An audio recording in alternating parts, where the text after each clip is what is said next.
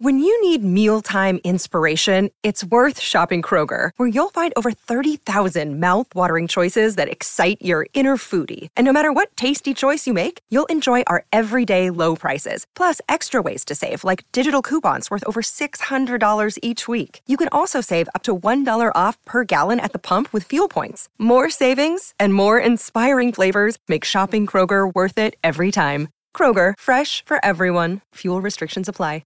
Another day is here, and you're ready for it. What to wear? Check. Breakfast, lunch, and dinner? Check. Planning for what's next and how to save for it? That's where Bank of America can help. For your financial to-dos, Bank of America has experts ready to help get you closer to your goals. Get started at one of our local financial centers or 24/7 in our mobile banking app. Find a location near you at bankofamerica.com/talktous. What would you like the power to do? Mobile banking requires downloading the app and is only available for select devices. Message and data rates may apply. Bank of America N.A., member FDIC.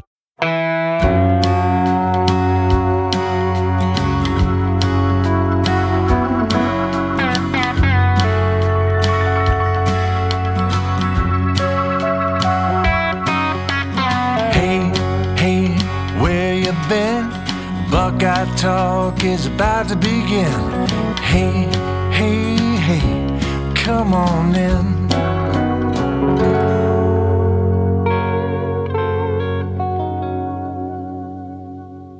Welcome back to Buckeye Talk. Stephen Means, Nathan Baer. This is your Monday Buckeye Talk, which means it's a rewatch of Ohio State's 20-12 win over Penn State, their second top 10 win of the season. Per the new AP rankings, first of all, just Nathan, let's start there. Any first place votes for Ohio State coming off a win over the number 7 team in the country? But then also, where are Notre Dame and Penn State right now? Because it matters of where they are in the moment. Can Ohio State still say it has wins over 2 teams currently ranked in the top 15? Yes. Penn State dropped from 7 to 10, and Notre Dame, which I believe was idle last week, moved up 1 spot to 14. So yes, 2 top 15 wins, 1 top 10 win, and Notre Dame's climbing, and there's some other teams that I think are, maybe they're actually good, maybe they're not, and if Notre Dame can just sort of sustain, they can creep back up and make that a top 10 win again. And I think those are both wins that are going to be favorable, especially that road, Notre Dame game being a road win, and the fact that they went, I know USC just lost again, but they lost to a ranked team, close, in Utah. So, I mean, that's going to have value when those first playoff rankings come out. And I'm going to be very intrigued to see where they put Ohio State's resume against the metrics of Michigan, which are impressive and are complete. And that's going to be an interesting combination. I would not be surprised if they are 1-2, maybe kick Florida State in there a little bit. Florida State with several ranked wins now, right? Or at least wins against teams that I think the committee is going to give some credence to. But Ohio State did pick up some more number 1 votes. So they are still only number 3. They're behind Georgia, behind Michigan, which and Michigan keeps picking up more number 1 votes each week too. They've gone from 11 to 16 to 18 or 19, I think, over the last 3 weeks. But Ohio State went from 1 to 3, and I had texted on Sunday morning and said, don't be surprised if the 2 first place votes that Washington had last week are now Ohio State votes. And I don't know if it worked out exactly those 2 voters to those 2 voters. We'll be able to see that when those are public here later today, if they may even be already. I don't really follow that as close. But Washington had 2 first place votes last week. It has none, and Ohio State has 3, and when it had 1. So maybe it did exactly work. Maybe people were like, 15-7 against Arizona State. Maybe those 2 votes should be for the team that actually went out and beat a quality opponent. Michigan is going to be a really interesting case because they're on a bye off week this upcoming Saturday. So this is it. This is their resume heading into the first college football playoff rankings. Yeah. And I think you're measuring their metrics and how dominant they've looked, even if it's against absolutely nobody, versus other teams who have resumes, even if they haven't always looked so dominant. And how much does the committee value one or the other? And the reason we're talking about the AP poll rankings is this is really the last time they're going to matter. Because quite frankly, next Tuesday, college football playoff rankings come out, and then we're going to be basing everything off of that. So right now, Ohio State has 2 top 15 wins on its plate. It might have 2 top 10 wins next Tuesday, depending on where the committee ranks Penn State and Notre Dame. No, that's a good point to make sure it's in that context of, what the AP poll panel has as a top 10, 15 win is not necessarily going to be the same as what the committee does, because the committee votes differently with things like resume more in mind than the average AP voter does. I think you're right, though, because here's the thing. Like, I'm just trying to put myself in the mind. Let's switch the names, right? Let's give Ohio State Michigan's results this year, and let's give Michigan Ohio State's results. Just the final scores and the totality of it, no matter how it happened. Then you would still have Michigan fans now saying, Ohio State hasn't played anybody. Look at who we've beaten. And Ohio State fans would be saying, well, but we've just been beating everybody so completely. I mean, go look at every metric says our offense and our defense are like the best in the country, or among the very best in the country, all across every computer, every person, every robot that puts this together says that we're great. And they'd both be right. So right now, I think they're both right. And that's what's great about the sport, is they're going to get to finally decide it on November 25th head to head. But as it relates to a week from Tuesday, I am very curious whether the committee will. And the other thing to remember here too is this is not, as much as they say it's about the games that are played this year and they watch every game and it's inclusive to this year and all that stuff. The fact that Michigan been to the playoff the last 2 years affects this a little bit. I think that the committee will say this is a team that has now consistently, they are not like, it's not an outlier of performance, because this is the expected performance now from Michigan. They are living up to, and in some ways even exceeding, the expectation of their performance. I know everybody right now yelling at their phone, or however you listen to this. I know they've played barely, like nobody. I understand. Ohio State's about to play Wisconsin. I know Iowa beat Wisconsin heads up. Penn State beat Iowa. Michigan hasn't played anybody, though. And I think Wisconsin might be better than anybody Michigan's played so far. Do you think that's true? They're better than Minnesota, Nebraska. Man, maybe not Certainly Rutgers, better than because Nebraska. Rutgers bowl eligible, but definitely better than Nebraska, Rutgers Minnesota, Indiana, and Michigan Rutgers State. is bowl eligible, but Rutgers hasn't necessarily beaten anybody that deserves a lot of respect, frankly, so far. Good for them. Great for them, actually. 6 wins, and they've got a chance to go 7-8 maybe by the time this thing's done. But all I'm saying is, I think this Wisconsin game that Ohio State has coming up will be yet another game, another opponent better than anybody Wisconsin's played that Ohio State has a chance to beat. And I think if Ohio State were to really go up there and put something on Wisconsin, it helps them, maybe if they care, be number one in that first thing. But we also know that all this is great podcast fodder, but Ohio State's been in a better position than Michigan in the last 2 years going into the game, and hasn't won the game, and in one of those years didn't even make the playoff. So that's the step. Win that game. Don't worry about it. Just win that game, and then the robots and all the jerks in that room, I'm sure. No, they're not jerks. They're fine people, I'm sure. Boo Corrigan and his whole crew. Don't let them be the determiner. Let this be a thing that you just go out and win yourself. And that performance on yesterday, we're recording this on Sunday, was a huge step in that direction. I think the committee is going to look at that win, and sure, it came with some offensive warts, but it was a complete win. And watching it again, I never lost that feeling of how I thought Ohio State, especially its defense, was controlling that game. And sometimes you would forget, and you look down at the scoreboard and be like, oh yeah, it's only 10-6. Like, this thing is tight. Like, this thing turns on a dime at any second. But Ohio State's defense was just in such control of that game. So I think if Ohio State can go to Wisconsin on the road against a coach that has been a playoff coach and that the committee probably respects, if you go up to Wisconsin and you find a way to put a 40 burger up there and with cheese, because it's Wisconsin, then I think that helps you a week from Tuesday if you're Ohio State. So let's start with defense as we get into this rewatch here. Ohio State held Penn State to, I believe, 3.5 yards per play on Saturday, and they came into the game allowing 4 yards per play. I think the most impressive thing Ohio State did defensively is they made Penn State have to throw the ball because they had no other option. Nicholas Singleton had 9 carries for 48 yards. 20 of those yards came on 1 carry. So it's 8 carries for 28 yards the rest of the game. Katron Allen, 9 carries for 26 yards. 8 of that came on 1 carry. So that's 8 carries for 18 yards the rest of the day. As a team, 26 carries for 49 yards. Now, of course, Drew Aller got sacked a couple of times, so you take those minus 23 yards as well. But for 26 carries, 49 yards, that's 1.9 yards per carry. Penn State tried to establish the run in the first quarter, and I thought they got off to a pretty solid start there. Jim Knowles even got asked about it. I think they were averaging maybe 8.8 yards per carry. And Jim Knowles was like, "Oh, I was just calling some bad plays there. That's just on me. That's bad play calling." He Maybe, always says that. yeah, he always says that. But the point is, he made adjustments, but also a guy started playing better. And for the rest of the game, Penn State could not run the ball, and so it allowed this defensive line to tee off on Drew Aller time after time after time. Yeah, it was exactly. I mean, it was textbook what you would have expected them to try to do, right? And we had talked about it coming into the game. Like, how does Ohio State keep Singleton and Allen from going off and put this game on Drew Aller's shoulders?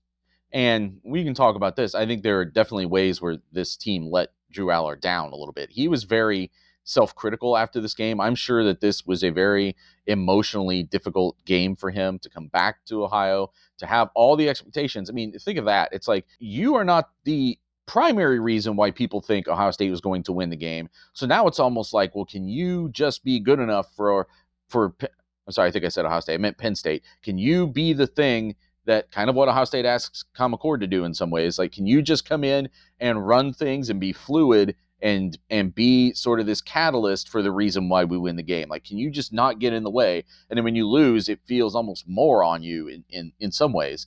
And maybe to him, I'm just trying to get in his head here. So I was watching this and felt at times a little bad for him, because I think, we made such a big deal. I made such a huge deal because I was counting it the whole game of that third down performance. And I think there were 3 at least just like blatant drops by Penn State players on third down. The one where he swung it out of the backfield was it to Singleton, and he just like took one step and dropped it, and like, yeah, and you were just like, well, now that's just it. Like, they can't.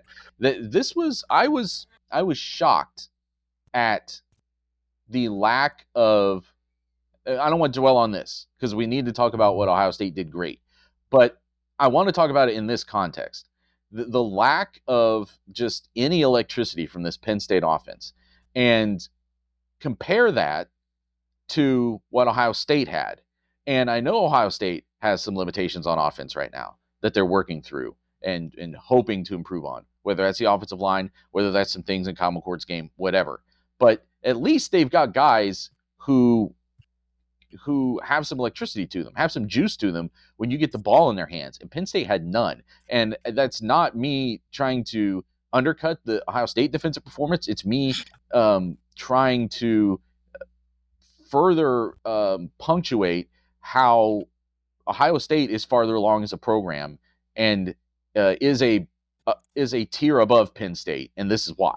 And Penn State having just no receiving talent at all, basically, I don't know how that's even allowed.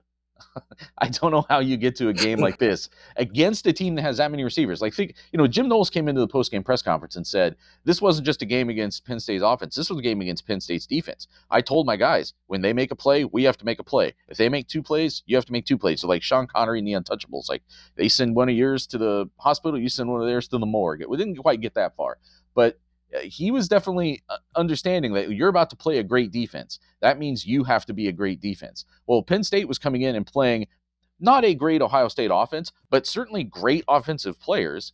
Marvin Harrison Jr., Cade Stover becoming relative to his position a very, very good offensive player, at least a receiving tight end. And Penn State just had nobody to live up to that. And I thought it was, exactly what Jim Knowles probably had been scheming, not just this week, but in the back of his mind, as you're probably trying to catch glimpses of Penn State as this thing is progressing all season. Like, what do you want to do to this team if you just bottle up Singleton and Allen, who, again, frankly, we've said multiple times coming into this game, have not been impressive all season, really. And I was texting with a Penn State grad friend of mine after the game last night, and he's like, yeah, we have no idea, like, why that's happening, like why they just fallen off a cliff. But Jim Knowles and this defense did exactly what I think they had to have been seeing in their dreams all week, which was let this running game, for the most part, have no breathing room, and then make this game all about third down execution by a quarterback who is even less experienced than Kyle McCord, even younger than Kyle McCord, probably, I would, from what I saw yesterday, like not yet as skilled as Kyle McCord, and make him have to make the toughest plays of the game over and over and over and over again. Like, this defense right now has ultimate confidence that if it's making people drive it's not going to give up points. First and foremost, it's embarrassing that a program whose head coach is a wide receiver coach by trade has no wide receiver talent. I mean, imagine if Ohio State had no quarterback talent. This is what you're good at. This is what you're best at, and you have nothing. That's not good. So that's I do think, as much as it was about the lack of talent on Penn State, I do think it still plays into what Ohio State was able to do, because they got after Drew Aller. He never completed more than 2 passes in a row, ever. And he had opportunities too, but Nicholas Singleton had a drop, Kaytron Allen had a drop, and that plays into it, but never completed more than 2 passes in a row. While he had a streak at one point where he was 10 of 23, and then he missed his next 9 passes. And a lot of those were, and that's on 3rd down, 4th down, 1st down, 2nd down, 1st down, 1st down, 2nd and 30, 3rd and 30, 1st and they were all over the map with it. They just got after him, and they made Drew Aller prove to them that he could win a football game way, way earlier than he was ready to do. We talked about that a lot with CJ Stroud in Oregon, where it was like he wasn't ready to do that yet. But yeah, he was like 75% there at least, right? Maybe 80% there. He just wasn't ready to finish the job. This Drew Aller wasn't ready to even take step 1 of winning a football game for you. And you could tell from the first drive, and then it felt like the defense was like, oh yeah, this guy's not gonna be able to win the game today. We're just gonna go after him, and we're gonna send waves at him. Jim Knowles blitzed JT Tuimoloau out. Kenyatta Jackson got into the mix. And I'll get into that later on in this podcast. But anytime Jim Knowles wanted to pressure Drew Aller, he could. And it worked every single time. Well, and a lot of it, though, was they definitely mixed in some blitzes. And some of them, like, incredibly well timed. We talked about the Jordan Hancock one after the game. And there were some others that we can go through, like, itemized a little bit. But it was... The Sonny Styles one was, I think, because that was a great one. Because they sent Sonny Styles behind JT Tuimoloau, knowing JT is going to get most of the attention there. But JT just wins anyway. So now they're both trying to get to the quarterback at the same time. And Sonny just cleans it up. But I thought that was the execution of it. But then like the idea of it was just as good. It was almost similar to what in 19 we would see with Baron Browning sometimes, where they would send him behind Chase Young. And that's how he got a lot of his sacks. Well, and they've done that before too. They've been sending him in tandem with Tommy Eichenberg a couple times this season. And what's really interesting about Styles as a athlete in that situation now, and it happened on this play, was he comes off the right edge like that. Allard does what he's supposed to do. He steps up into the pocket. He's still looking to make a play. But Styles, because of his length and then how like deceptively strong he is for that length, just grabs him, pulls him down, and now you got a sack. And there aren't a lot of athletes in the Big Ten, really, who can do that from that position, who you can put as a slot defensive back and have them make that play on and have them on the field on early downs and have that combination of speed and length and strength. And it's just that's the Sonny Styles excitement in a bottle. And it just right now he's at a stage of his career where it's just flashes, but sometimes like really important flashes like that. And whenever that finally all starts rolling downhill, Ohio State's going to have a lot of fun. The Jordan Hancock blitz, we talked about that. The other one I wanted to talk about from a blitz standpoint was in the 3rd quarter, I think it was.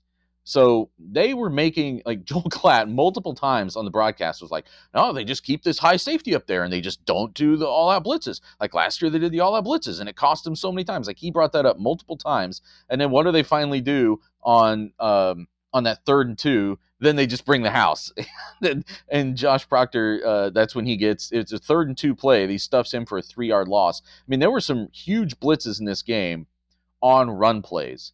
And Jim Knowles was talking after the game, because I asked specifically about the Hancock one. And because I don't think I recognized in the second that it happened in the game, how much of that was really a zero on that Proctor was coming on. And we're not always watching the broadcast when these things happen in game. We kind of go back and forth. But the Hancock one was clearly a blitz, but we're just right through the B gap. But the zero blitz one, so to talk about that one, the Hancock one, Knowles said, I kind of prefaced the question by it being like something he called. And I guess in a way he did, but it's called based on what coverage they're going to be playing. And he said that Penn State was doing a good job of like huddling and not giving away their formations, and it made it tougher to blitz. So I only had Ohio State with 10 blitzes. And actually, I think I might have cut this off before I did the last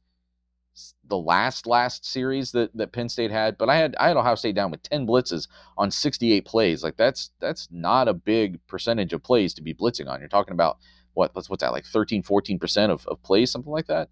And Ohio State used to be way higher. A year ago, that would have been way higher. And he said that it was just Jordan Hancock recognizing the formation. Like when they saw that formation, they've done enough film study and they know their scheme well enough that the combination of that, Jordan Hancock knew, I have the B gap. When I see this formation, I just am a bolt of lightning through the B gap. He hits the guy. He doesn't take him down, but then Eichenberg and Ty Hamilton take him down, and that's the end of that play. And then the Proctor one, again, I just thought that was like just such a, you're waiting for the one time all game where you hit them with that zero blitz, and knowing the way that Penn State had been playing, it was getting a little bit predictable that if it's third and short like that, they're probably going to run it. It was almost becoming like what Ohio State has gotten itself guilty of in some of these short yardage situations. But I think Penn State trusts its passing game even less, with good reason, than Ohio State does. And so it looked probably like a obvious passing situation to them, or rushing situation, I should say, and was just a perfect timing on that, and Proctor cleaned it up. And it's a lot of it's kind of what I wrote something about for the site on Sunday morning was, this is what year 2 of Knowles was definitely supposed to look like. Year 1 should have looked better. I don't think anyone is saying that. I think year 1 should have been a little bit cleaner. I think you could argue that they should have made some adjustments he should have made some adjustments faster than he did. But this is what year 2 is supposed to look like, when you have a combination of the comfortability that all of these players have in the second year of this system, and the knowledge that, Ryan Day was saying this after the game about Jim Knowles, that like, I feel like he's getting a better feel for this conference. I feel like he's getting a better feel for this personnel. And all of those factors kind of converging together are what is making this defense great. It is individual performances. JT Tuimoloau has been great. Denzel Burke couldn't play Saturday, but he's been great. Like, there's great performances all over the place. Tyleik Williams. But it's really the convergence of those three things, like his knowledge of the personnel, his knowledge of the opposition, but then the players' knowledge of Jim Knowles. All three of those things are mixed together, and you saw this was the best example of it that we've seen. Penn State, not that electric on offense, but they were completely suffocated on Saturday. What helps with those blitzes, especially once he went zero blitz, is when he did it last year, his corners couldn't hold up. They couldn't cover. Yeah, that's a great point. Now, it was a mixture of talent level, but injuries, whatever you want to throw at it. The point of the matter is the corners couldn't get the job done. Here's the target distribution for these corners on Saturday. Jordan Hancock, 3 for 7 for 18 yards. Davison Igbinosun, 2 for 6, 31 yards. Jermaine Matthews, when he would come in on those third down situations, because Jordan Hancock and Davison Igbinosun started, and they were your outside corners. And then anytime it was a clear passing situation, Jordan Hancock would go inside, which is where he was when he came on that blitz. And then Jermaine Matthews would replace him as that field corner spot. Jermaine Matthews, 3 of 7 for 29 yards. So the fact these corners were locked down, and they went at Jermaine Matthews at times. They went deep at him as well. There was one deep ball I remember specifically where Drew Aller just kind of threw a dud.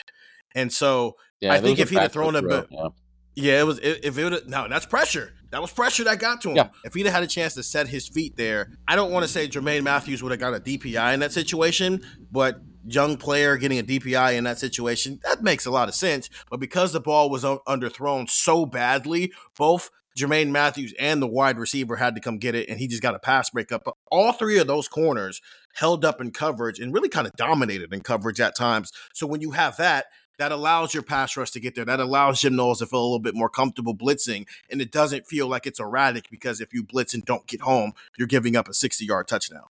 Yeah, giving up for Hancock 18 yards on 7 targets, and those are the PFF stats. I assume you're reading off there.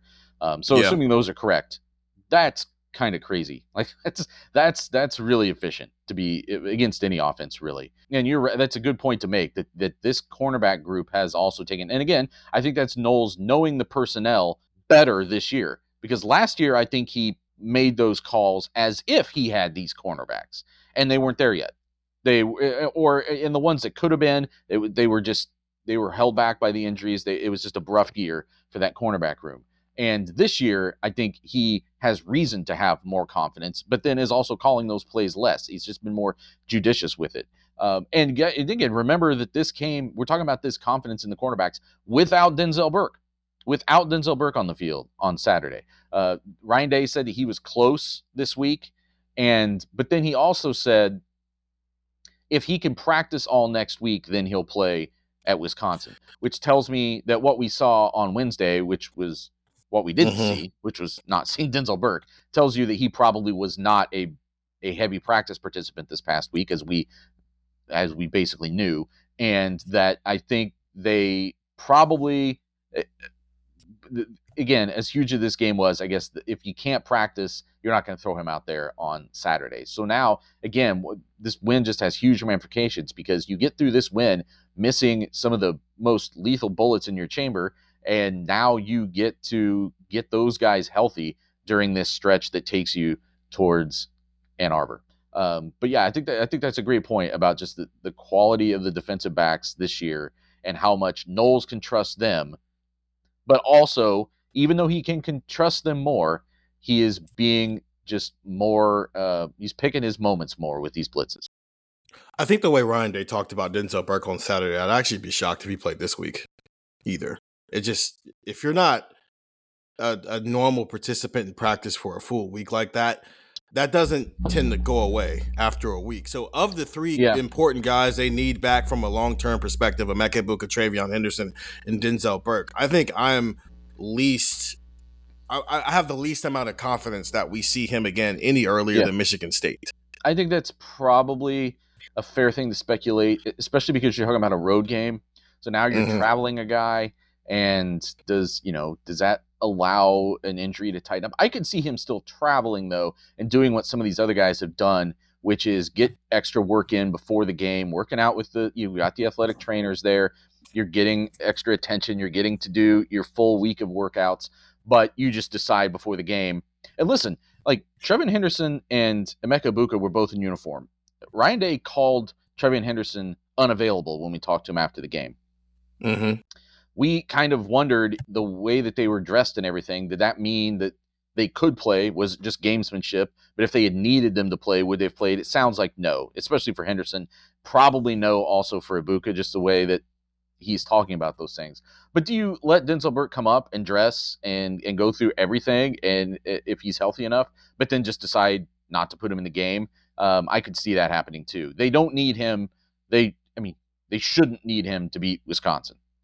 They do need him to beat Michigan. That's how you can look at basically every position on the field, I think, for this next month is, respect these opponents, fear none of these opponents, and know that you are on a trajectory that if you get everybody healthy to November 25th, that is your best chance to beat them.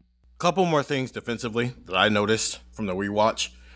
One, JT Tuimoloau sack. Teams have got to stop with this idea of not blocking with an offensive lineman and trying to bring a tight end from the other side and beating him to the punch. It's not working. This is hilarious. Like, what do we do? This is like the third week in a row where we've seen somebody try to do that. He's faster than your tight end. He talked about that in the preseason, how his get off is better.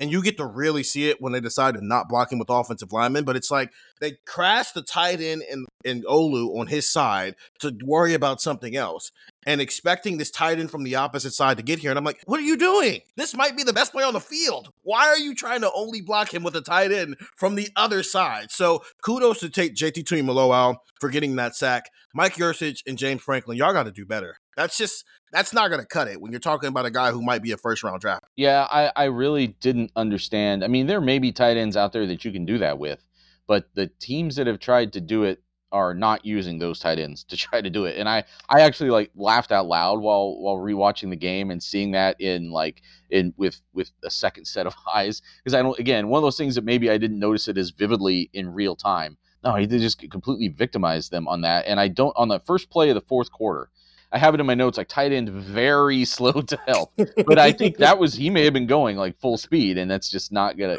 to cut it there. But you're right. There have been multiple instances of that. Now, was it the Maryland game where he came down the line, or was that just last week against Purdue? I can't remember. I think he had one against Purdue. That might have been a sack. Yeah. Yeah. And then he had one against Maryland where it was just a TFL. And all three times, I'm like, why is this what we're doing to try to block this kid? It's like, at some point, man, we got to stop doing it. But, kudos. That was his only actual stat as far as a pass rusher because he got the tackle, TFL, and sack all and that. And he had the pass breakup earlier in the game or later. I can't remember, but he didn't have like the biggest box score game, especially coming off of last year where the numbers backed up how you felt. But you felt him, I think, for all 4 quarters. And it was interesting. So there were 2 names that we brought up all week, maybe 3 if you include Chop Robinson, and then him getting hurt does change this game. But there were 2 other names that we kept bringing up all week. We even wrote like special matchup posts with our buddies from Penn Live to talk about these 2 names. And it was Kalen King. We'll put a pin in that and get to it in a later segment. And it was Olu Fashanu, the left tackle. Well, Ohio State lined Sawyer up over Fashanu for most of the game and kept Tuimoloau at the other end. And JT was working that guy pretty good. And Allard, he didn't get to him a lot, but Allard was just constantly rushed. It was constantly had to know that presence in the back of his head. And you already are coming into this game with a little bit of an advantage because of what Drew Allard watched you do the year before to Sean Clifford. And knowing and respecting that presence and knowing that he's going to always have to be aware of where you are and how fast you're coming if you're JT Tuimoloau. And I thought he worked that guy pretty well. But then they really picked their moments to put him over on top of Fashanu. And then that was Fashanu that he beat. And you put a clip on Twitter of that play in the 4th down or in the 4th quarter, a 4th down play in the 4th quarter where he just takes him and rides him all the way back into Drew Allard's lap and gets his elbow on that pass, on that 4th down pass, and had no chance of getting to anybody. And, it wasn't a complete domination from a statistical standpoint to a ridiculous degree like last year's game was. Like, that is just a once in a lifetime kind of thing. But this was almost as crucial. It didn't put points on the board the way last year's did, and they needed those points to win that game. So, and they needed those takeaways to win that game. So it's not quite that level, but this was a pretty great performance too. And the fact that they were able to really pick their moments on when to have him go up against Fashanu, and how he had some of his biggest moments in those few moments, I think says a lot. Fashanu, I thought, was just not that great. I wasn't that impressed. I didn't think that now there's not much a left tackle can do. This isn't the olden days where you're just going to run a bunch of like off tackle stuff right behind it. You know what I mean? Like, I don't know what he was necessarily supposed to do, but I also didn't see him necessarily like repelling. In fact, there was another play. There was a play that they ran. They got like a 34-yard gain on. And I thought, was that Fashanu against Tuimoloau on that play too? I think it was. I think it was. Almost called it a hold. JT played 65 snaps. So the exact amount of snaps that he played against Notre Dame. For starters, I get why people are so high on Olu in his NFL ceiling. I think he's got a super, super, super high ceiling. Joe Alt's better right now. And I think his floor for sure was higher. So JT hit the spin move, and he hits the spin move maybe once or twice a game. Yeah, he like picks his moments to hit the spin move, but which is crazy. Hit the spin move in the trenches like that. But he hits the spin move. So he wins initially. I think this might have been the first time they were matched up on each other. And he won. He won the rep because Olu can't handle the spin move, just like every other offensive lineman JT has faced this year. I think the only one who's handled it well was Joe Alt. But Olu decides to just tackle him because it's, you know what? I've lost. I'm not giving up a sack. I'm just going to tackle you. I remember it in real time thinking, okay, Olu just recovered from the spin move and got the pancake. No, he just tackled him. He just flat out tackled him, and the refs didn't call it or anything like that. But I think it was about 9 or 10 times where it was JT on Olu. For the most part, I would say it was a healthy back and forth. But when JT needed to make a play, he made a play. And that was the thing even about that I put it on Twitter. Part of the reason I put it on Twitter, and I sent some of that to the Texers, we saw a Rushman package we hadn't seen yet. We're used to seeing Jack Sawyer and JT on the edge, Caden Curry on the inside with Mike Hall. On that 4th and 30, which is, it's just, I mean, Penn State's, it's a prayer at this point anyway. But it's JT on the outside, it's Kenyatta Jackson on the outside, and it's Jack Sawyer and Mike Hall in between. Mike Hall doesn't win, but he's clearly the nose in that situation. So he's just dealing with a double team.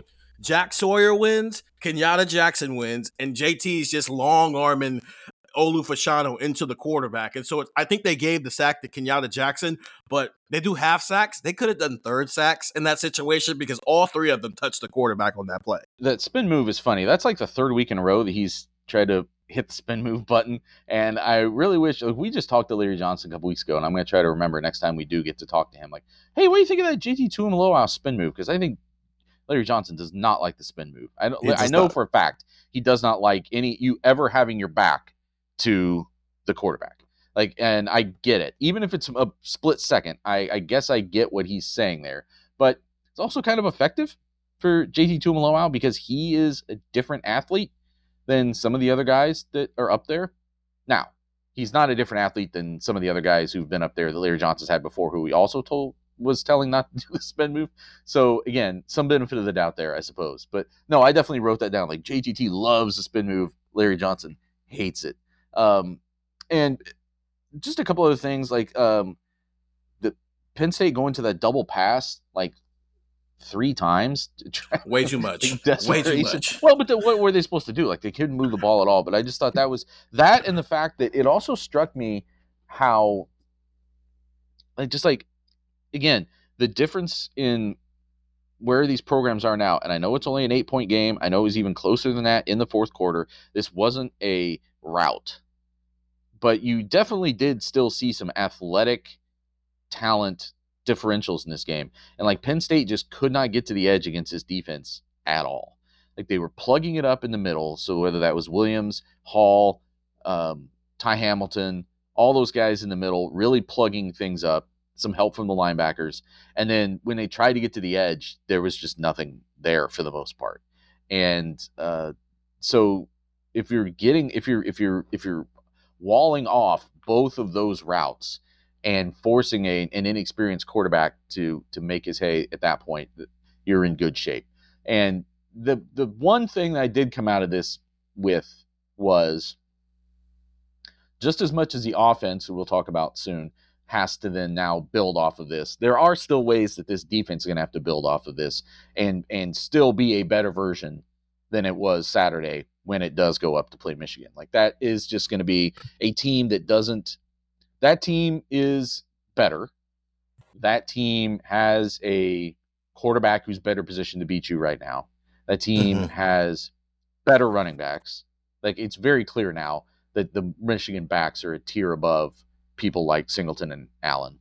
And they are also, I think, not going to shoot themselves in the foot quite the same way that Penn State did with any number of things that happened in this game. And you still have to give Ohio State credit for that, because they were often happening on third down, like back against the wall. This is a play we need to get momentum going if we're Penn State, and we can't make a simple catch. We can't execute this simple block, and give Ohio State credit for putting them in those situations of being the team that out executes.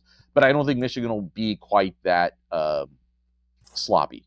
So it's all got to be better. But this is still clearly kind of like a tentpole game that Ohio State can say, well, this was an announcement of sorts, and then now what can they be in 5 weeks? Keep this group healthy and keep this group continuing to develop some of these younger guys, because Kenyatta Jackson, big role. Caden Curry, big role.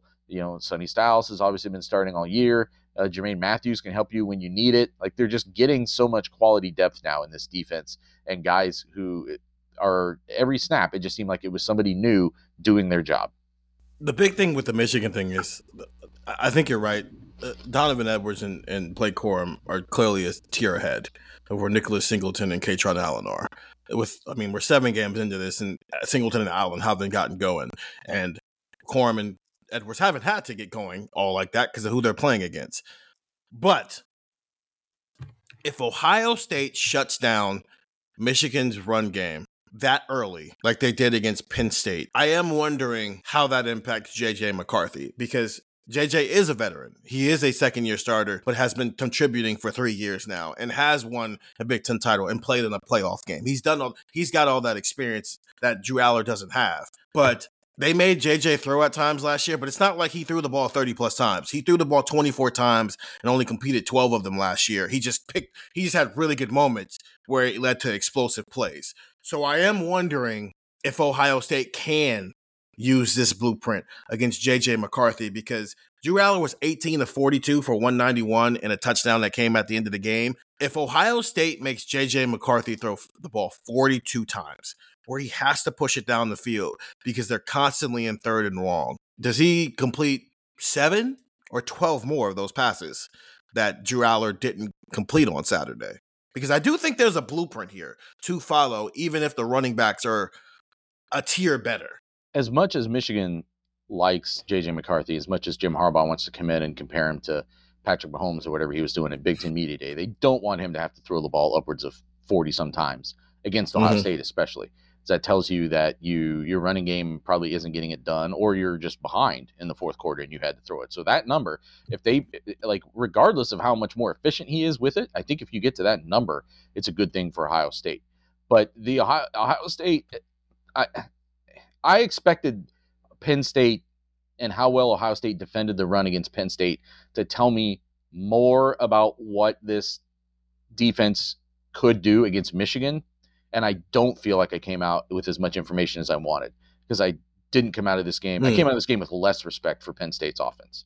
But some of it is not the fault of these players whose names we're enumerating. Some of it is enunciating. Some of it is a pretty poorly coached offensive team, I think. Oh, yeah, it was terribly coached. This game was terribly coached. Shane Franklin, Mike Yurcich did a terrible job. But I thought that was a good, healthy 40 minutes on the defense, who greatly deserved it. They shut down a top 10 team and looked like arguably the best defense in the country doing it. They did exactly what Jim Knowles wanted to do in this game and continue to show that growth in year 2 of Jim Knowles. We're going to take a break here, and then we're going to flip it to the offensive side, but then also talk about some key moments that I think decided this game that may be a little bit underrated. So I'll reveal what those are when we come back here on Buckeye Talk. Get the text, 614-350-3315. We were sending out a boatload of texts on game day, pre-game, during the game, post-game, when we got home. We do surveys. Even on Sunday, Nathan's texting out AP poll stuff. And listen, all other stuff too. When alumni get promoted to offensive coordinators the way that Kenny Guyton did, guess where you're getting that information? Right there in your phone. And then he's going to put it on the site, and then I'm going to mention it on this pod. But listen, it's going through your phone first. 2-week free trial, $3.99 after that. 614-350-3315. Penn State might want to talk to Kenny Guyton. Maybe that'll be the next. Maybe that'll be the next Ohio State connection that ends up. Well, seriously, like, he's a wide receivers coach. He knows the Big Ten. You wonder, like, when there's going to be an overall change at Penn State, right? Like, because I don't think that's a bad program, but they're clearly stuck a little bit. Like, this was kind of a plateau moment for them. I feel like when you came in and just had nothing to put on the field offensively in a game of this magnitude. Again, full credit to what Ohio State did too. I'm not taking away from that.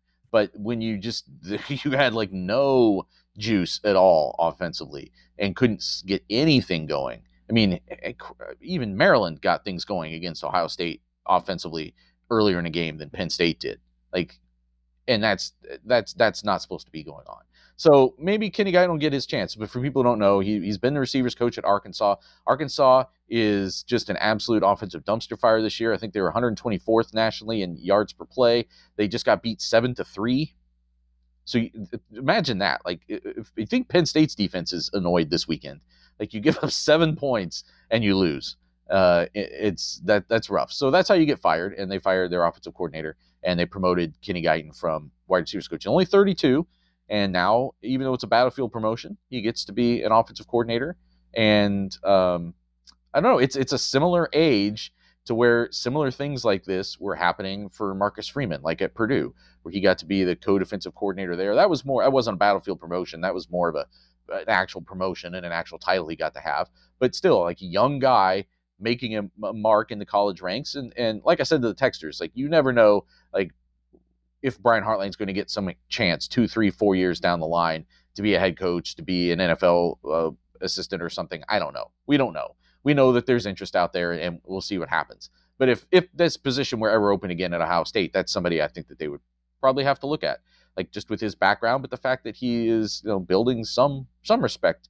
Now, he hasn't necessarily coached on a great staff yet. I think he's been at Colorado State, and he was at Houston, and he was at Louisiana Tech.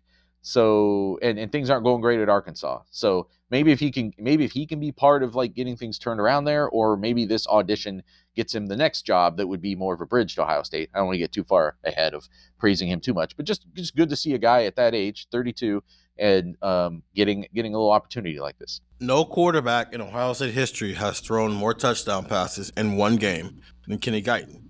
Now, there are some quarterbacks who have thrown as many touchdown passes in one game as Kenny Guyton, but he was the first to throw 6 touchdown passes in a game at Ohio State. Of that game. And that was in the first half of that game, man. That was in the first half. So maybe he set the standard for where Ohio State's quarterback room is today. That's a bit of a stretch. But the point of the matter is, a very valuable player to Ohio State's program at one point. Even as a backup quarterback, he was named captain.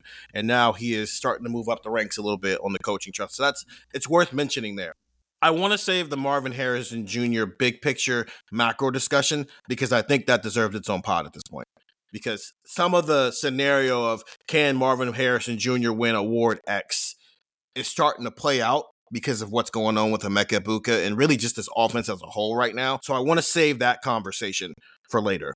I think the offensive line took a step forward this week in pass pro, but I think they took another step back in run blocking.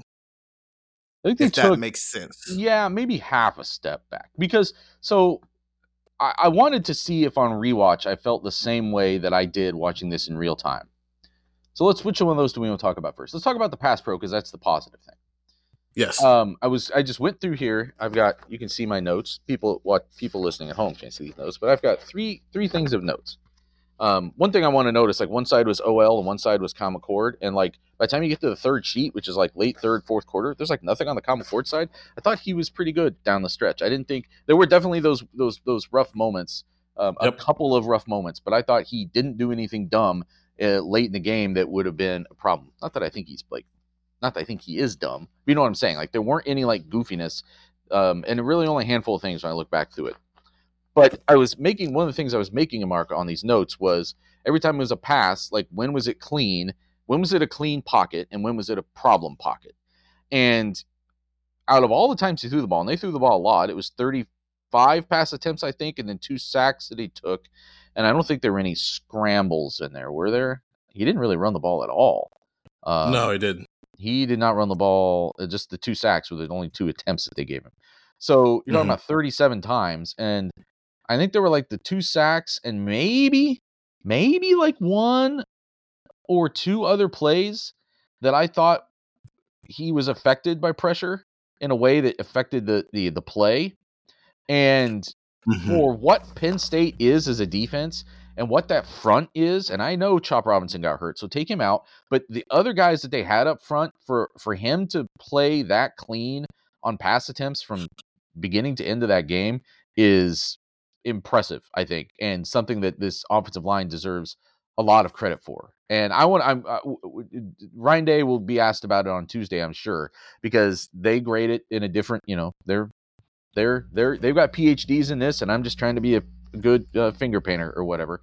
But I think he's going to come out of that and be pretty happy with the pass protection. And then even one of the pass protection breakdowns was not on the offensive line. It was when the other time I laughed out loud when we're doing this rewatch was the Chip Trainum attempted pass protection on that play early in the game. Oh my! Where it was like he couldn't, like the guy was a ghost and he just couldn't see him because I don't know. He Chip's flashed got a hard job to do, but he literally flashed across his face. And here's the deal. But all I'm saying is we don't have to harp on that. We don't have to harp on that because it wasn't like it's worth mentioning later, I think, at some point, that if Dallin Hayden can't play because of pass pro, and Chip Trainum's going to do that in pass pro, then what are we doing? Like, what are they going to do? Yes, that was going to be my whole point. Yes, it's ironic.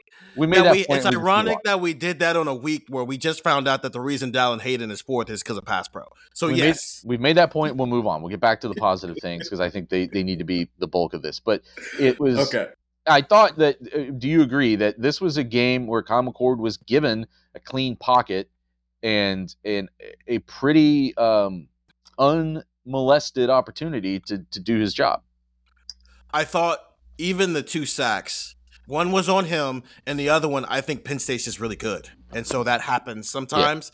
But last week against Purdue, from like the first play on, he was throwing off his back foot a lot because it felt like he was seeing phantom pressure because he was worried. I don't think he was ever worried. I never saw him habitually throwing off of his back foot. So I do. We're where we were the first 4 weeks, where it's like the run blocking's weird, but the pass pro has kind of been awesome, and it was pretty good on Saturday. Yeah, and the pass pro has in general been better this season than the run blocking. So Purdue was like this kind of weird step back for them, or just maybe it's actually better to just say it was like an anomalous week, like just a week that was weird for whatever reason. And Purdue did some things maybe that were different than what they were expecting or used to, or I don't know. It hasn't been an issue all year. And it was, maybe that's the best way to say it, that after that little flub, that little wrinkle, it was probably positive for them to see a week like this, where, especially relative to the competition. And I don't think Penn State doesn't have what Ohio State has, which is clear upper tier all Big Ten defensive tackles. Like, Penn State doesn't have that. That showed up in the way Ohio State ran the ball in this game, especially early. But so Ohio State has that Penn State doesn't. But the ends are legitimately good. And even without Chop Robinson in there for the majority of the game after he got hurt, you've got other guys that you can use there. And I thought that Josh Simmons and Josh Fryer did a good job keeping them in check for the most part. Josh Simmons, best offensive line grade, I think, on this team on Saturday. Was that correct? That is correct. Yeah, he was. And I think that's a first. Well, he's been, because he's been 2 or 3 a lot of the year. Here are the grades. Josh Simmons, 66.5. That's his overall grade. Yeah. Actually had a better run block grade than pass block. He did. Run block grade, 67.7. Pass block grade, 56.3. I'll just read off the other ones too. Josh Fryer, his run block grade, 61.6. Pass blocking grade was 61. Overall grade, 62.8. Donovan Jackson, I think, had his best pass pro game, maybe of his career, which is, to your point, Penn State, most of their star power is on the end and not on the interior, but still, Donovan Jackson was kind of awesome. Run blocking, 55.7, but pass blocking, 87.3. Overall, 61.6. Matthew Jones, who I want to bring him up when I talk about Angry Ryan Day popping his head out again because it was hilarious. Pass blocking grade, 87.3. Run blocking grade, 52.3. Overall grade, 59.0. And then Carson Hinsman, lowest graded offensive player, 45.3 overall, 46.7 in pass pro, 50.4 in run blocking. And obviously they used Luke Montgomery on a couple of snaps in those heavy sets that they do as well. Yeah. I thought Carson Hinsman actually had some good moments early in this game, but couldn't sustain it. And I didn't think this, as a whole, this offensive line didn't sustain its early successes running the ball. And they were clear successes early on. I thought there were everything coming out of that Penn State, or coming out of the Maryland game, was like, can this team get guys to the second level and block? And you saw it happen against Purdue. And I thought you saw it start to, it really looked like it could have been, like this could have been a big week where we thought this offensive line took a step forward. And maybe in the long run, we will look back in some ways and see it as like a transitional week. But it didn't, they couldn't sustain what they were doing early on. Early on, they were doing a good job getting offensive linemen up into linebackers. And the running backs, Trainum and Mine Williams both, I thought were doing a good job of seeing the holes and at times cutting it back into the better holes and just making good runs, making good cuts and being tough with it, being strong. Ohio State was like, go call Lou Holtz. Like, Ohio State was by far the tougher team in this game, I thought. And even, I say that even as we're having a discussion, or will have a discussion about the way Penn State was able to eventually control the ground game. But the tone that was set at the beginning of this game as to which team was tougher was clearly Ohio State. The way that they were stuffing on defense that we already talked about, but the way that they were like being able to run the ball early on in this game, I thought also helped set that tone. And even if they couldn't sustain it, it probably had some long range effect on that outcome too. I sent this to our texters with Mayan Williams because I think they started off pretty well, and it's almost like before Chip Trayanum messed up in pass pro and after Chip Trayanum messed up in pass pro, because it's almost when they stopped running the ball well, which is those two things have nothing to do with each other. It's Mayan just ran it almost okay at first too. Mayan started very, very well, and he had a long of 12, but 24 carries for 62 yards and a touchdown. You take out that carry, that 12-yard carry, it's 23 carries for 50 yards. I think I figured out Mayan's problem, and maybe I'm late to this party, so please let me know if I'm late. I sent this to the sector, 614-350-3315. Sign up to get what I think is insights with this point. Mayan Williams is a very physical back. I think we can all agree with that. That's a guy who he seeks out contact. What did Marshawn Lynch say? He wants to run down your face. Now, there was obviously some other words in there, but he wants to run through your face when he runs the football. I think sometimes it's a really good thing. Like, it was a really good thing against Northwestern when there was no chance of them running the ball, being able to throw the ball last year. You had to run the ball. It was great then. I thought it was great against Notre Dame when they just kept giving Mayan Williams the ball time after time after time. It was great against Georgia when he got that goal line touchdown.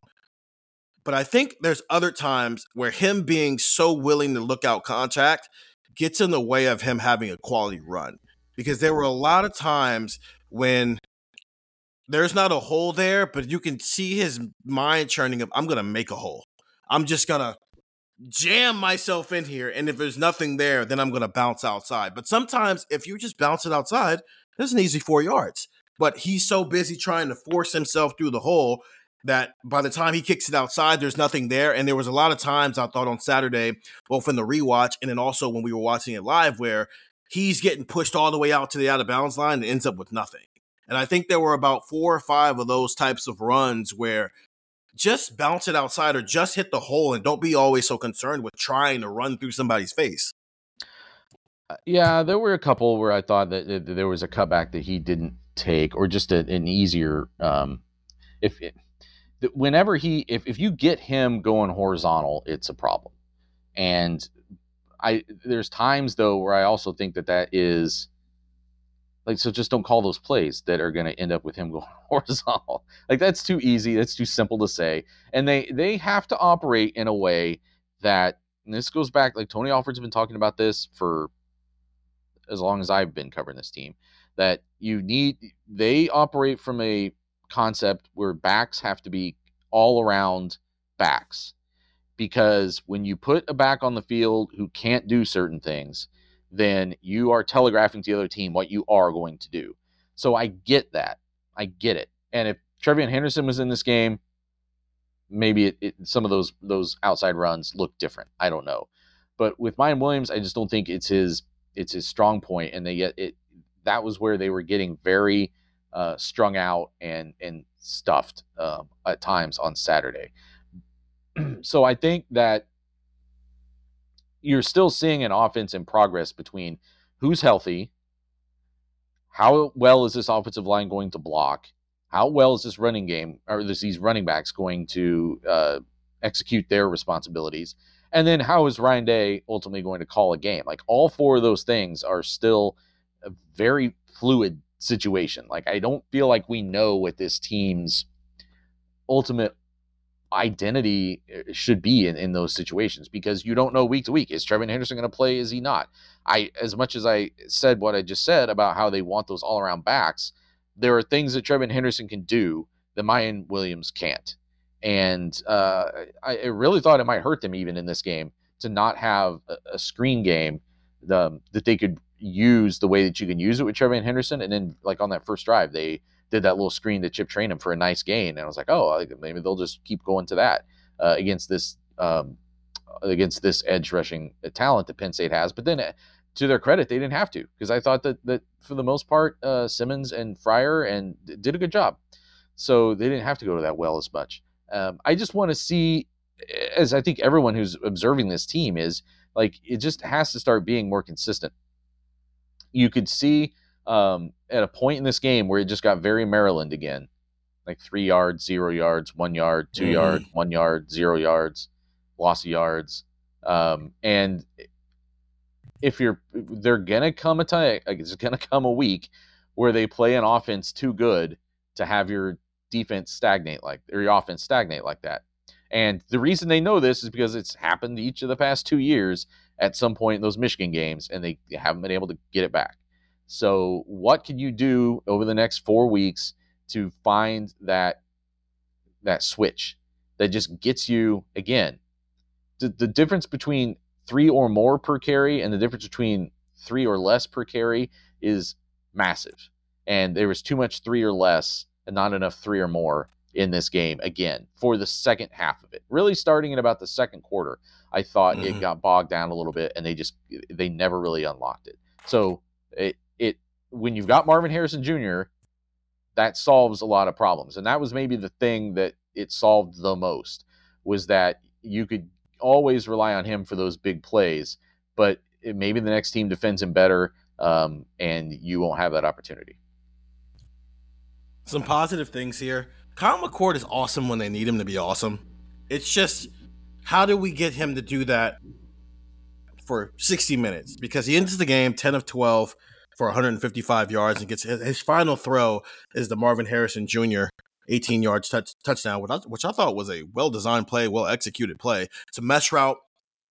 The mesh routes, man, they work for Ohio State. Michigan knows all about that. That's why Don Brown's not their defensive coordinator anymore. But Marvin Harrison Jr. over the middle of the field today. Like I thought that was an area that Penn State was maybe a little soft, like linebacker, second level, being able to get stuff over the middle of the field, and he feasted there. He feasted there on Saturday. Marvin Harrison Jr. on crossing routes was just Penn State didn't really know what to do with it. They messed that up. But this mesh route specifically, what I liked about it is it's him and Cade running mesh routes opposite sides.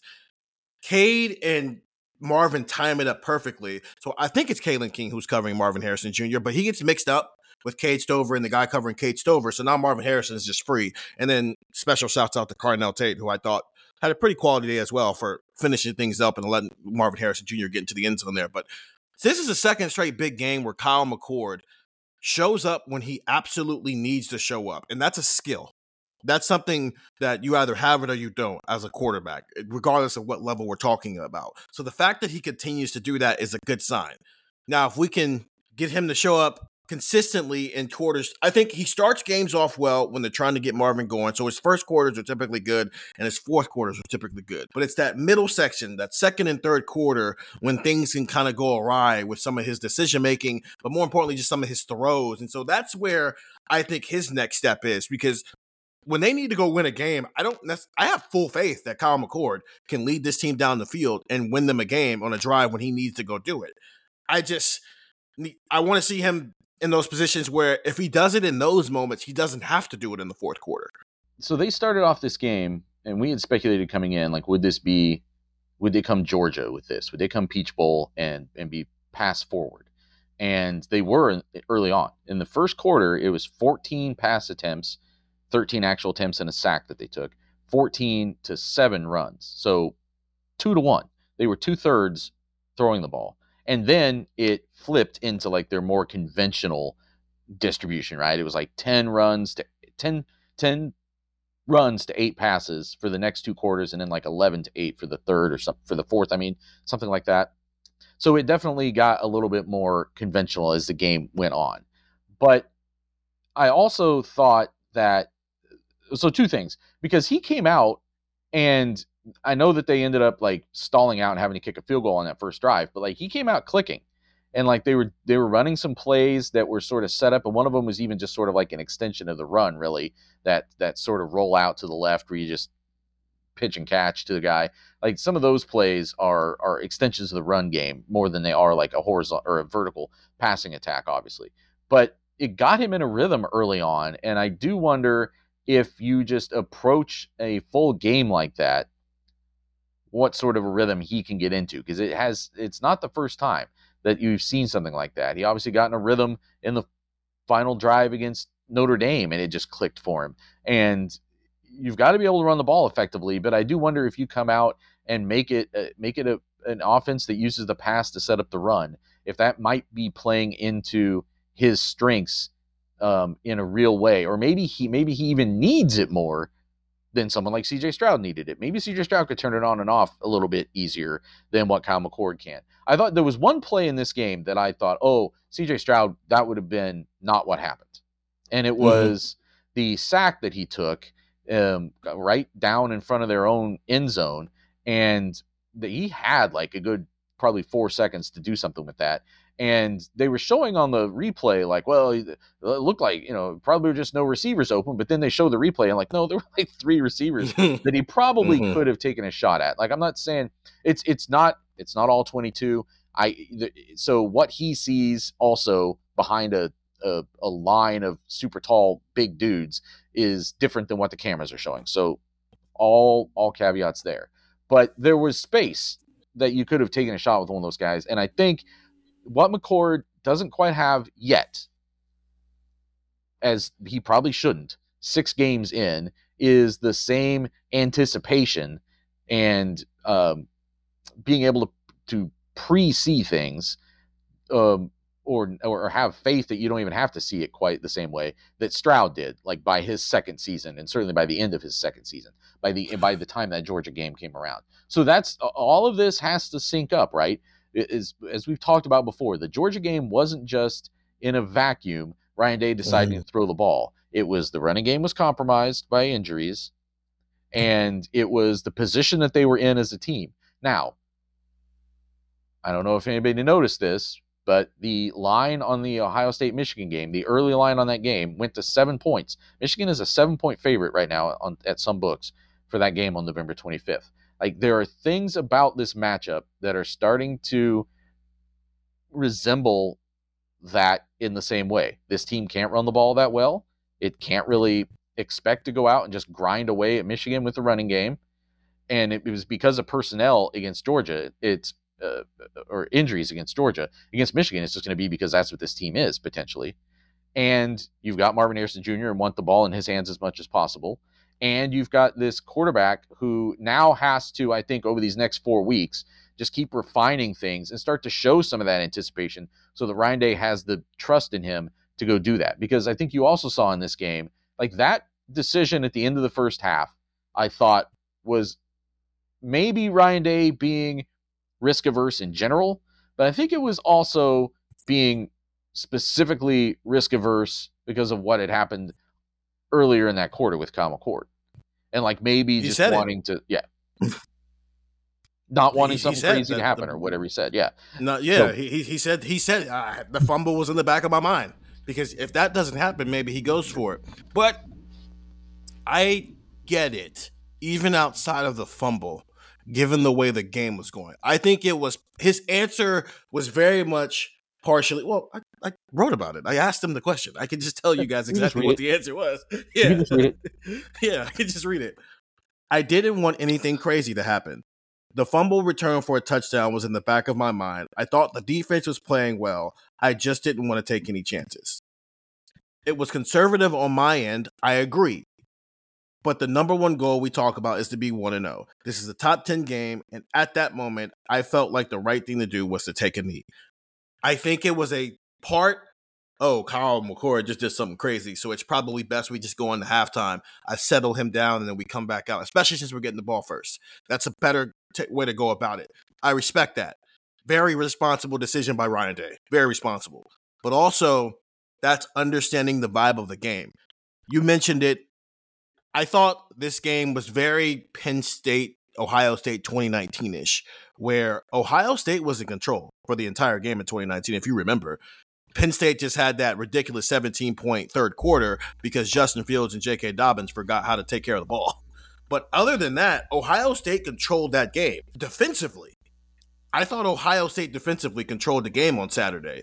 And so because of that, you don't have to press it the way that in 21 and 22, he probably does press it because he has no choice. He's got to score. You have to keep scoring because your defense is not going to get stops. When your defense is getting stops at the rate that this defense is getting stops, Ryan Day, who even jokes like, yeah, I can enjoy winning a game defensively. I can allow my defense to carry us a little bit and not feel like I have to go score every single time. Not out of an aggressive mindset, but out of a desperation mindset.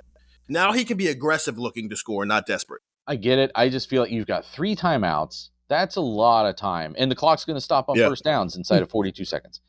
And I know that they were pretty far back. He did say, like, well, if it was like 15 yards farther downfield, maybe you approach it differently. They were at the 17, and he said, like, if we were at like the 30 something, and even that, place on the field matters. And he said he even admitted that maybe I could have ran the ball once to see if we could pop something. So he was cognizant of how conservative this decision was. These running backs have not been fumble-prone running backs. Mm-hmm. The quarterback, I wouldn't say he's fumble-prone, but has given you some flashes of that. But your running backs haven't. But I also wonder, there's a part of him that's like, okay, you know what would be a really safe play there that you could try to spring for something is like a screen. So like run one of those screens that you were running all day for Marvin Harrison Jr., one of those like slip screens, those bubble things, or the inside ones, or just run a conventional screen to these running backs and see if you can set something up. But do you trust your outside blocking right now to like not have that play blow up? Because that's been an issue at times. So I don't know. It was a little bit of an indictment of a couple of things to me. And I think I would say this, like similar situation at Michigan on November 25th, 42 seconds left, 3 timeouts at the 17-yard line. Should he still take a knee? No. That's a different game. Yeah, that's a whole different environment, whole different game. And you're on the road. You got to push it. I think it's that. And I think if Travion Henderson had played on Saturday, I think he would have given the ball to Travion Henderson and seen if he could pop a run. Because then you're talking about a home run hitting running back that might give you some. But I do think this perfect scenario of Kyle McCord just did something that's a no-no. You're up, your defense is playing well, and you're down 2 of your most explosive weapons in Travion Henderson and Emeka Egbuka. Call it a day and go inside. But no, if this is Michigan, if this exact same scenario presents itself, Ohio State's up 4 points with the ball, they're getting the ball after halftime, and they have 3 timeouts in 50 seconds on like the 20-yard line, he's got to push it. There's no excuse. You have to keep scoring because that's a rivalry game now. That's a whole different set of rules. It's like, I know it's only the 17. You're only at the 17, but you only need to get to like the 30.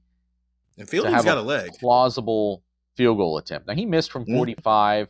Day said something in an interview 60. earlier this week. He said he said made 60 to 65 or something like that. Okay, well, was that like in the woody with no rush, or was that outside? Because the wind was an issue at times. No. He said the wind was in his favor when he made that kick, so it was outside. I bet it was. So I got nothing against Jaden Fielding. I'll just believe it when I see it. So I mean, make one from 45, and I'll believe you can make one from 60. You know what I'm saying? So I just think that I was surprised that he was that conservative.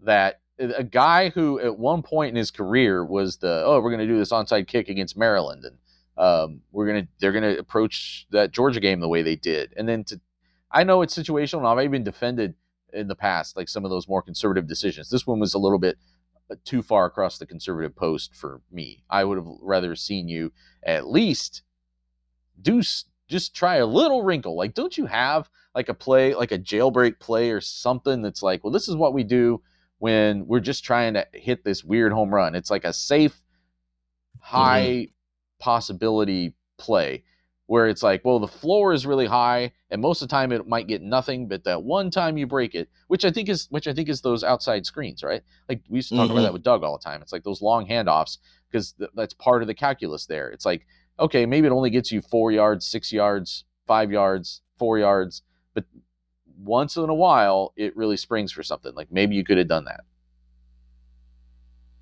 Okay, let's take one last break, and then we're going to come back, and I'm going to talk about, I think, two scenarios that if these go a little differently, maybe Penn State walks out of Columbus with a win. Maybe they don't. Nathan might not agree, but we'll see when we come back here. I think on Buckeye Talk.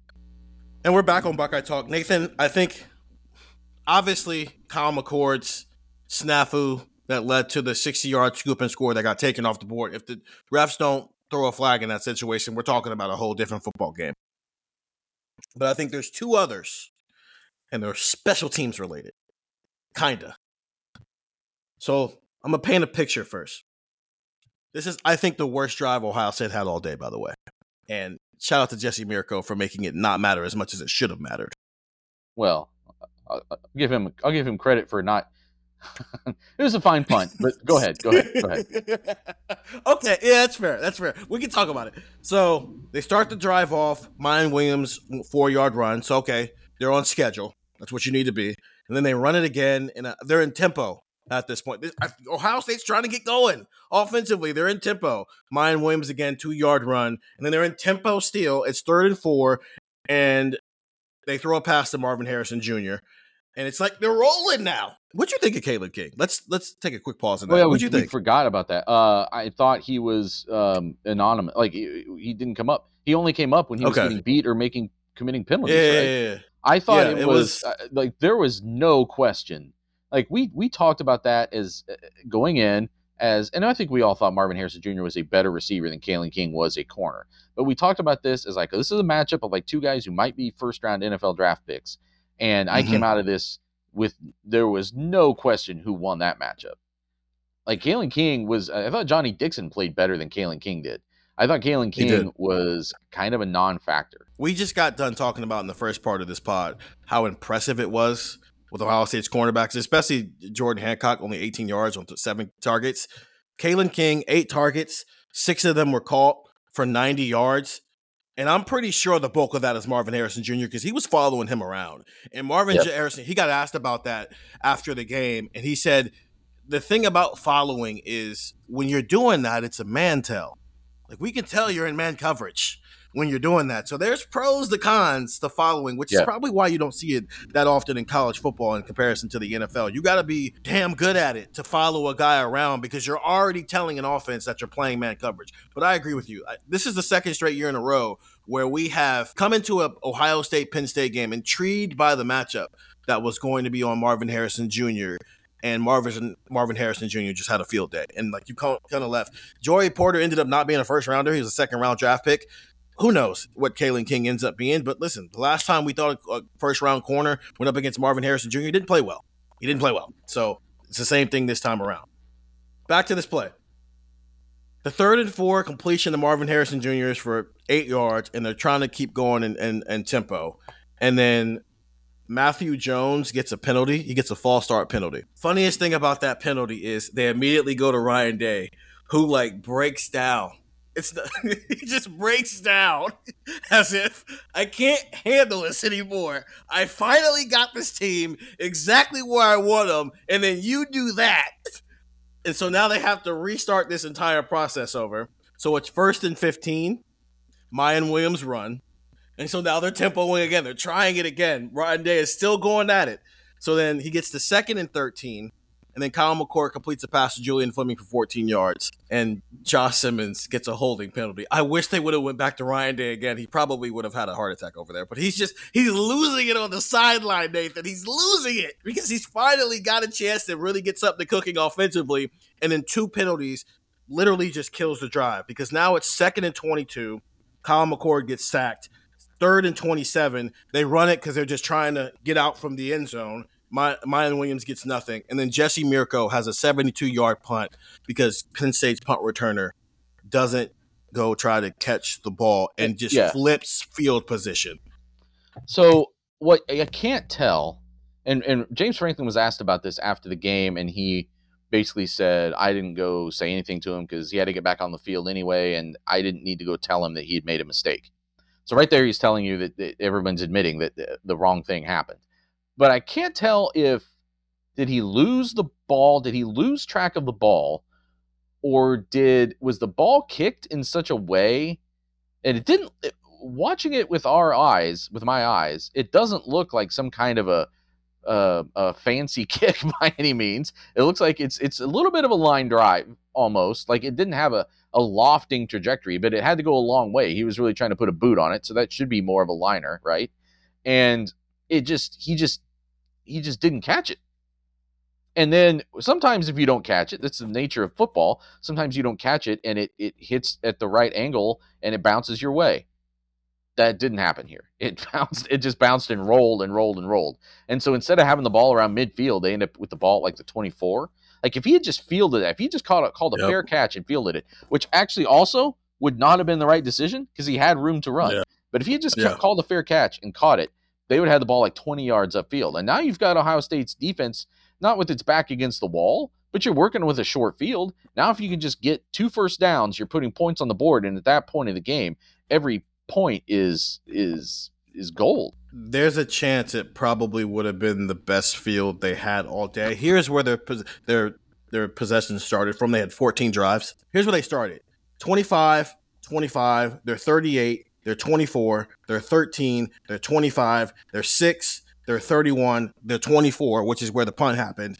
They're 2, they're 48, they're 37, they're 30, they're 27. So they were in favorable territory to start the drive one other time and ends up in a 3 and out. But that they would have been at like their own 48, maybe even the 50. If he doesn't fair catch it and take some of that room to run it he had in that situation, it probably doesn't change the outcome, but it at least makes things a little bit more competitive at a point where it was already teetering of whether or not Penn State was going to be able to do anything offensively. So there's that one. The reason why that matters is Ohio State had only had 2 3 and outs. They had it on Penn State's first drive where they allowed 6 yards the entire drive. And then they had it on, I think it was the 5th drive, the first drive of the second quarter, where they allowed 4 yards. After that Jesse Miracle punt, Penn State goes 2 yards, 3 and out punt, 9 yards down on downs, and then they go 3 plays, 0 yards punt. And it's where the other important situation pops up here. And big kudos to the defense again. Big kudos. They get a stop deep in Penn State territory, and they're about to give Ohio State's offense beautiful field position. And then, I mean, the ball just bounces the wrong way. I don't want to fault. Parker Fleming has done – the special teams have been all over the place this year, but I'm not going to blame Parker Fleming because the ball bounced in a weird way and it hits Lorenzo Styles' leg and makes it live. It's not like Jaden Ballard muffed the punt. The ball just bounces weird, hits Lorenzo Styles' leg, puts Penn State's offense right back on the field.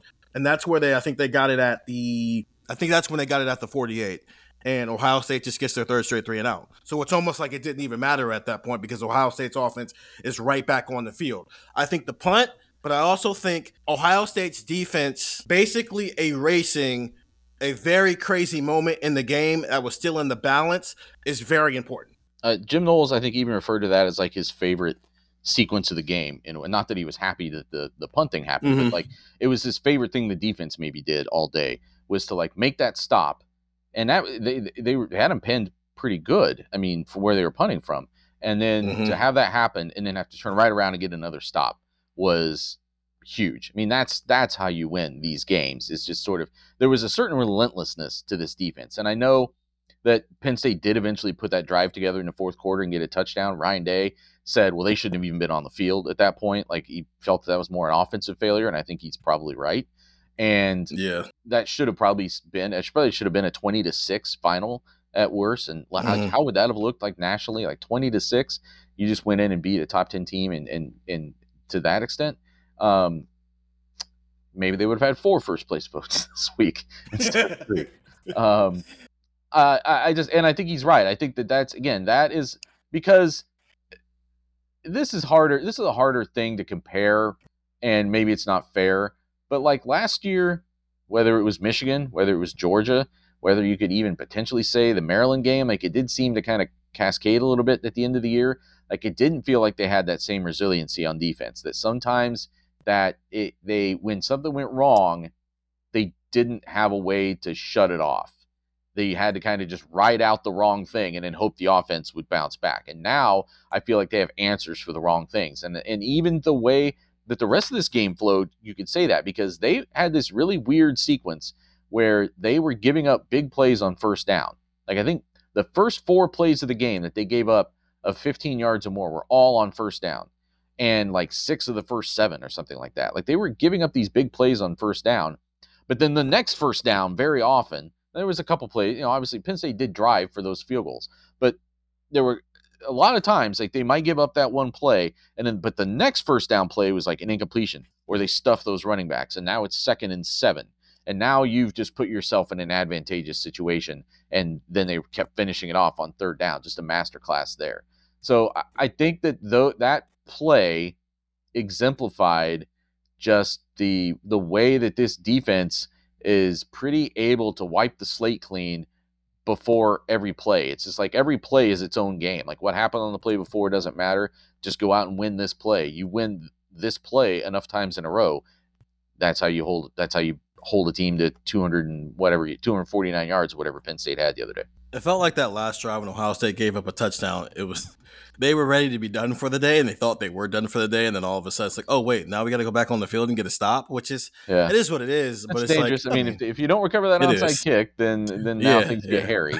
But I even told Andrew. Andrew has to write a game story that posts right at the buzzer, and I even leaned over to him. I was like, listen, having been through this sort of thing before, more in my basketball career coverage than football, I'm like, listen, I know this game is over, but start writing something as if it wasn't over, just so you have your butt covered, and you're not tempting the football gods by dismissing the opportunity chance it could happen. And very quickly after that, it was over. But it didn't.